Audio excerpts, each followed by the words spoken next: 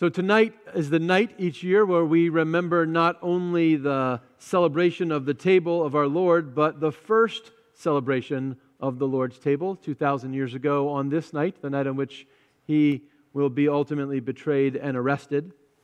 And I was thinking about that first night, and it struck me this year that one significant component of that first table of our Lord was that there were both kings and traitors at the meal. Now, I don't think that's a wild insight. If I said there was a king and a traitor at the meal, and I'd say, who was the king? You would say the king was Jesus. That's always a safe answer in church. And if I said there was a traitor in the meal, you'd say the traitor was Judas. Okay, fantastic. So if there's a king and a traitor at this meal, that's kind of what we'd expect. But I think there are kings and traitors at this meal. And that's a little different. So let's think about traitors first, and let's begin with the traitor that we're most familiar with. Let's talk about Judas. So Judas is an interesting figure in Scripture. He gets not a ton of attention. We know a little bit about him. We know Iscariot probably means that he was from a village in southern Judea. Ishkarioth in Hebrew, a man of Kerioth. Significant only because he's the only one of the 12 that didn't come from Galilee. We know he liked to take money out of the common purse, stole a little bit for his own needs. And other than that, we know very little about him except that he betrayed Jesus. And if we want to define traitor, let's use this definition. A traitor is someone who, with their mouth, promises to obey one master, and with their deeds, obeys another.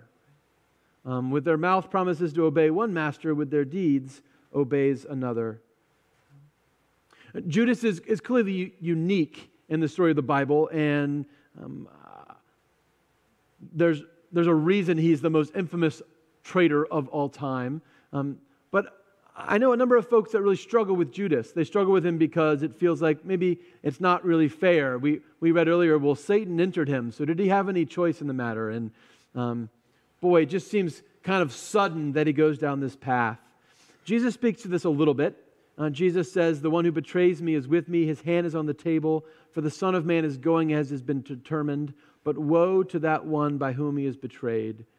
Suggesting that Judas has some free choice in the matter, right? That Judas isn't being forced into this decision.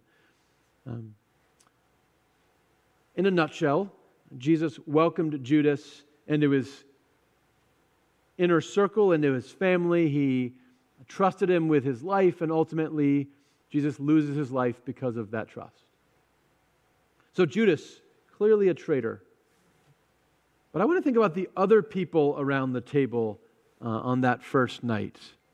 Because I think Judas isn't the only person who perhaps might receive that label, if we're honest. We know what happens later in the night. We know, as Jesus told us in this passage, that Peter will deny even knowing him 3 times, which is certainly a kind of betrayal, especially after Peter so courageously proclaims that he will never denounce him. We know all the other apostles will run off and hide. No one will stand by him in this hour. We know they can't even stay awake when Jesus asks them to stay awake and pray. But even before all of that, I think we begin to get a glimpse that the disciples are claiming to serve one master, but with their actions serving another.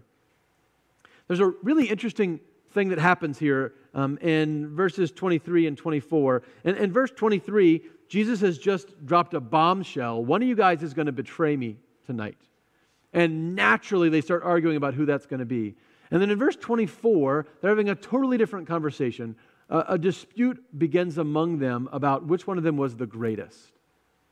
Now, I imagine that happens naturally, right? I imagine they're saying, well, I think you're going to betray Jesus, Peter. No, I would never betray Jesus. Look at all the things I've done to be faithful. I've done more than you've done, John.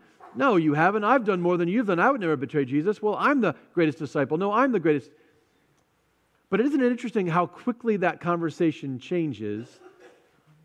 And they fall into an argument and a pattern that's not new to them, right? That many times throughout Scripture, the disciples have this fight, right, about who should be the leader of their team. And in the midst of a night where Jesus has been teaching about his own self-sacrifice, there's a betrayal of his teaching here, that not just Judas, but all the other 11 betray the project of this new kingdom that Jesus is trying to create and what this kingdom is supposed to be about. So, Jesus has an interesting comment here. He says,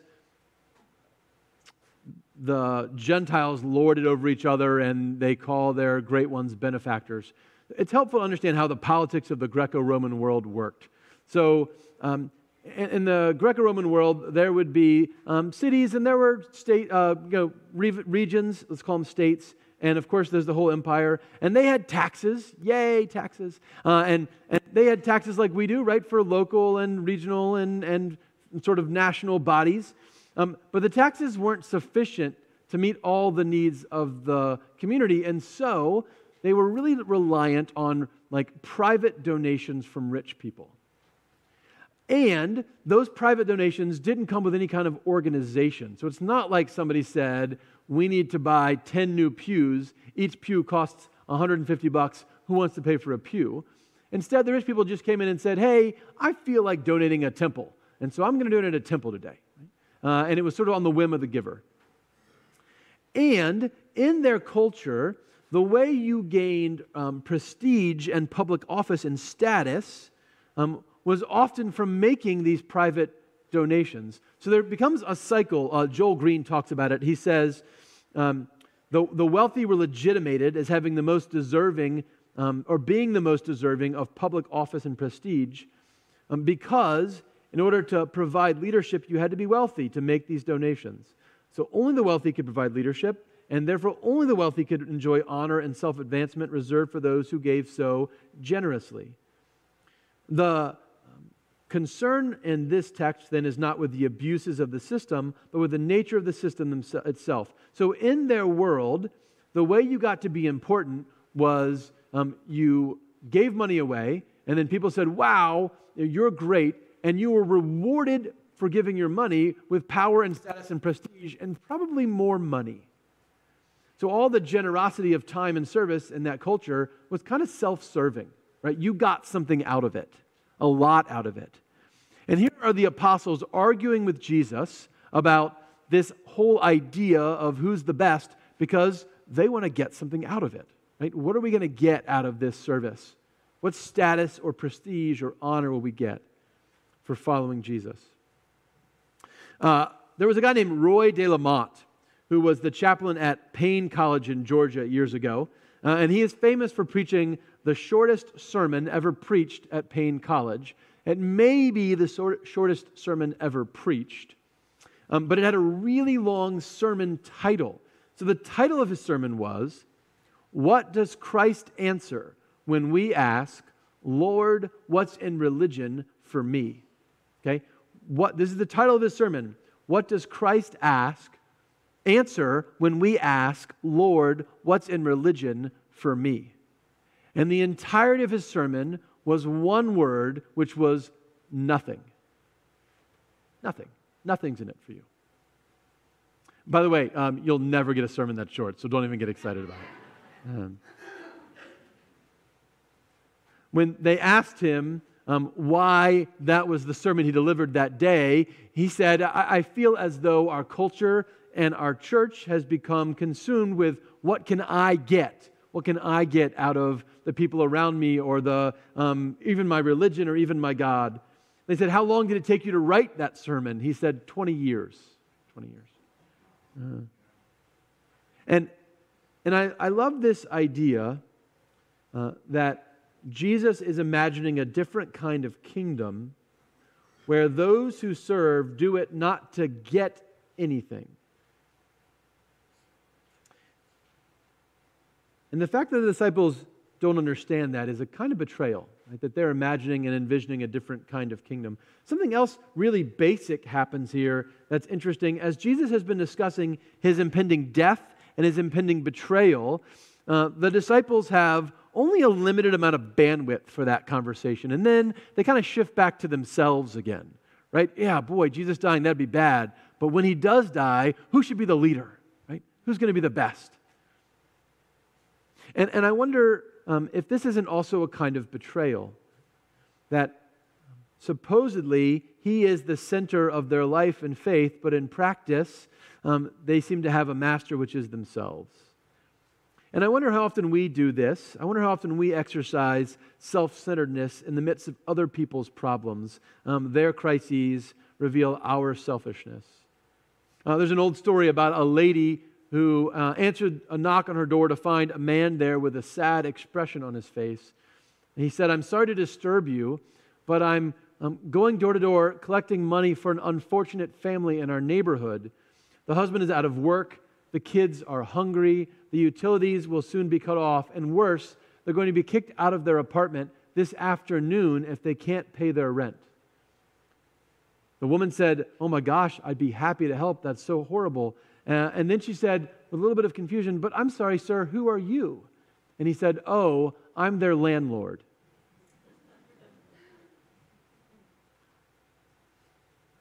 To be a traitor is to vow to serve one master while your actions you serve another. And I wonder how often we, knowing the incredible love and service and sacrifice, even the betrayal of our Lord, are grateful for a moment and then move on to our own self-centeredness and concerns. See, I think all disciples are traitors at some point. There would be no need for Good Friday to follow Maundy Thursday if that wasn't true. Every one of us at some point has vowed to place Christ first and then served another master. The good news of this night is that even if you are a traitor, there's room at this table for you. Okay, we talked about traitors. Let's talk about kings. One king, obviously, who reigns at this table is Jesus. And Jesus, even in our passage, describes his coming kingdom. He talks about my table and my kingdom. And we understand that Jesus is the King of all kings and the Lord of all lords. But he has a really interesting conversation about other kings in our reading tonight. He says in verse 28, to the disciples, "You are those who have stood by me in my trials, and I confer on you, just as my Father has conferred on me, a kingdom, so that you may eat and drink at my table in my kingdom, and you will sit on thrones, judging the 12 tribes of Israel." This is a really interesting moment. Clearly, Jesus is not saying that the disciples will be equal to him, right? They're still sitting at his table in his kingdom. But he does say, just as my Father conferred on me, so I confer on you a kingdom. He does say they will sit in thrones and judge the 12 tribes of Israel. And this idea that the disciples will somehow be royalty is, yes, somewhat unique to them, right? I don't imagine that when I get to heaven, there's a throne waiting for me. But Peter takes this very same idea and he applies it to all Christians. In his first letter to all the churches in the diaspora, Peter says, "You are a royal priesthood, a holy nation, God's own people, called out of darkness into his marvelous light." A royal priesthood. He says, you are queens and kings. And the kingdom that Christ confers upon the apostles here, he confers upon all believers. In fact, he even says this in chapter 12, verse 32, "Do not be afraid, little flock, for it is your Father's good pleasure to give you the kingdom." And in this conversation about what it means to be royalty, Jesus has one very simple expectation of the disciples. He says, you will receive royalty, you will receive the kingdom, you will sit on thrones because you are those who have stood by me in my trials. So what does standing by Jesus look like? Well, for 3 years, the disciples have literally stood by Jesus in the midst of all kinds of exciting and terrifying and rewarding and scary moments. But we know, as we've just been told by Jesus, that they're going to fall away tonight. They're not going to stand by him in his greatest trial. And yet still, they're going to sit on thrones and be kings. And so Jesus seems to suggest that we can be royalty, we can stand by him, even if we fall away, if we will turn back afterwards. That standing by Jesus is not about living a perfect life, but about living a consistent one, about when we fall away, we turn back and we strengthen others, as he instructs Peter. So I've been reading with my son Jonathan, I've been reading The Lord of the Rings again. Probably one of my favorite books of all time. And I have this sort of Bible-looking version of Lord of the Rings. It's leather-bound and it's big and it's got gold letters on it. And it just gives you a sense of like, this is a big deal book to me, right? And I've been thinking as we get near the end of Lord of the Rings, who my favorite character is. And if you don't know the book, this is your fault. You need to go read it. I've been thinking about who my favorite character is, and there's a number of folks that might fall into that category. There's Gandalf the Wizard, who really is the organizer of the plan of salvation. There's Strider, or Aragorn, the king, who establishes the new kingdom on earth. There's Frodo, who bears all evil in his own body until finally evil defeats itself. But my favorite character is Sam.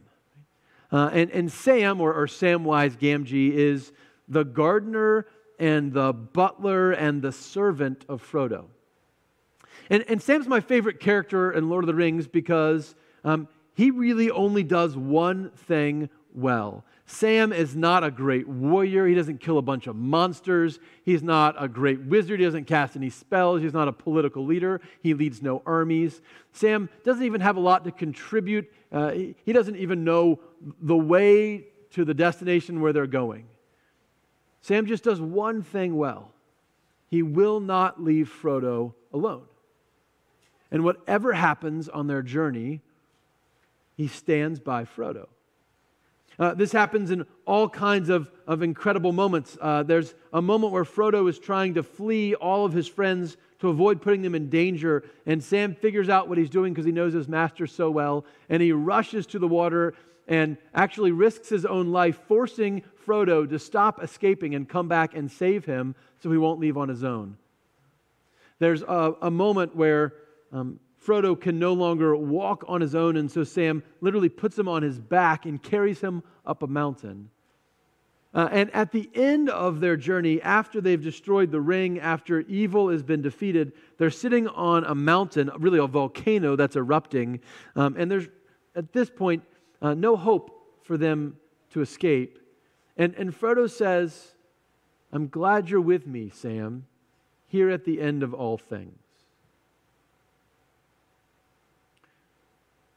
I love Sam because in the midst of incredible doubt and fear and grief and pain and loss, he just keeps doing one thing really well. He won't leave Frodo alone. And Sam understands that he is not the hero of his story. See, I think this is what the disciples get. This is what we're supposed to get. We're not the hero of our story. We're supposed to be the sidekick. We're supposed to be Robin to Jesus' Batman, right? Hermione to Harry's Harry Potter.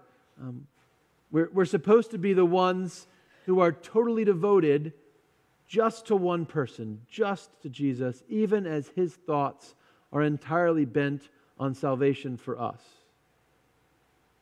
And what's so incredible about the story of Sam is at the end of it, after he has stood by Frodo, after they are rescued, defying all odds, after they returned safely to all of the heroes of Middle-earth.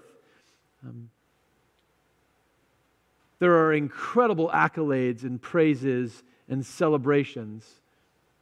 And everything that happens for Frodo also happens for Sam. Which is interesting because Frodo's the leader, right? He had the plan, he knew the destination, he did the hardest work. He actually carried the ring all the way to Mount Doom. He lost a finger in the process. He almost died. But everything in terms of celebration that happens for Frodo happens identically for Sam. Even though all he did was just stand by his master. And at the end, after thousands of knees are bowed before Frodo and Sam, and after hymns are sung in their honor, Frodo and Sam both sit down upon the throne of the new king. See, this table is a table of kings and of traitors. At the first table of the Lord, there was just one person who was not to become a traitor, and there was just one person who was not to become a king. At the last table of the Lord, those who stand by Jesus in his trials will eat and drink together with their master and share in his joy. But at this table of the Lord, there's still the possibility for change. This table tonight is a table that's set by the one king who was never a traitor, for all the traitors who might one day become kings. All are welcome, traitors and royals alike. Which are you, and which are you becoming? Thanks be to God. Amen.